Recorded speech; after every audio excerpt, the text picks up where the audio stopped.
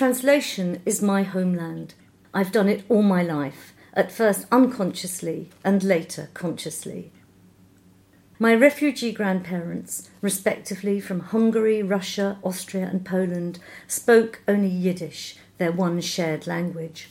My father and mother, first generation English-born and determined to assimilate, quickly shed their parents' language, but I absorbed its cadences and sounds.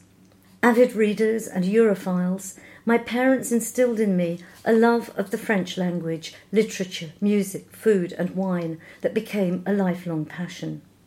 Unusually for 1950s England, the songs I heard in my cradle were those of Edith Piaf and Yves Montand. My parents taught me Au clair de la lune before I knew my ABC. When they wanted to have a private conversation, they'd speak in French, so I made it my business to decipher and master that language very quickly. Family holidays were spent in Italy, and we'd drive through France, Germany and Switzerland in our old Austin Standard 9. I lapped up the languages I heard around me, thrilling to the musicality of Italian and French and making linguistic connections. As a teenager, I had a Saturday job at a hair salon in London's Soho.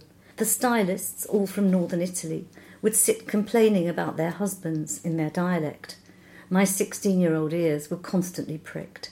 Many of the customers were prostitutes.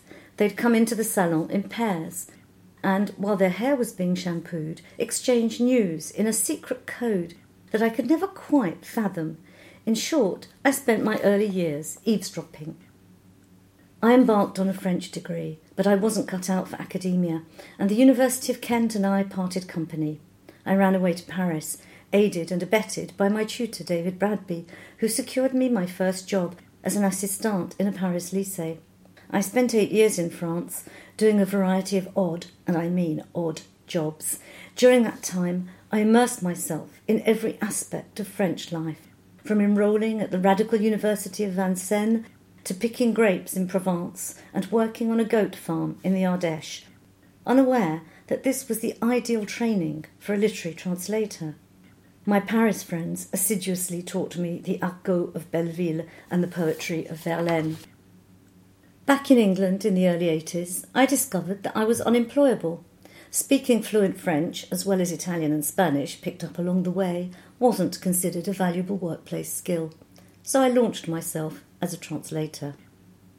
Publisher Pete Ayrton, then of Pluto Press, gave me my first commission, and slowly I built up a portfolio. I've now translated over 100 books. Each one presents a fresh challenge, and I learn something new every day. I'm driven by the desire to share the work of writers I admire with an English-speaking readership. I love my work and plan to continue as long as I'm mentally and physically able to do so.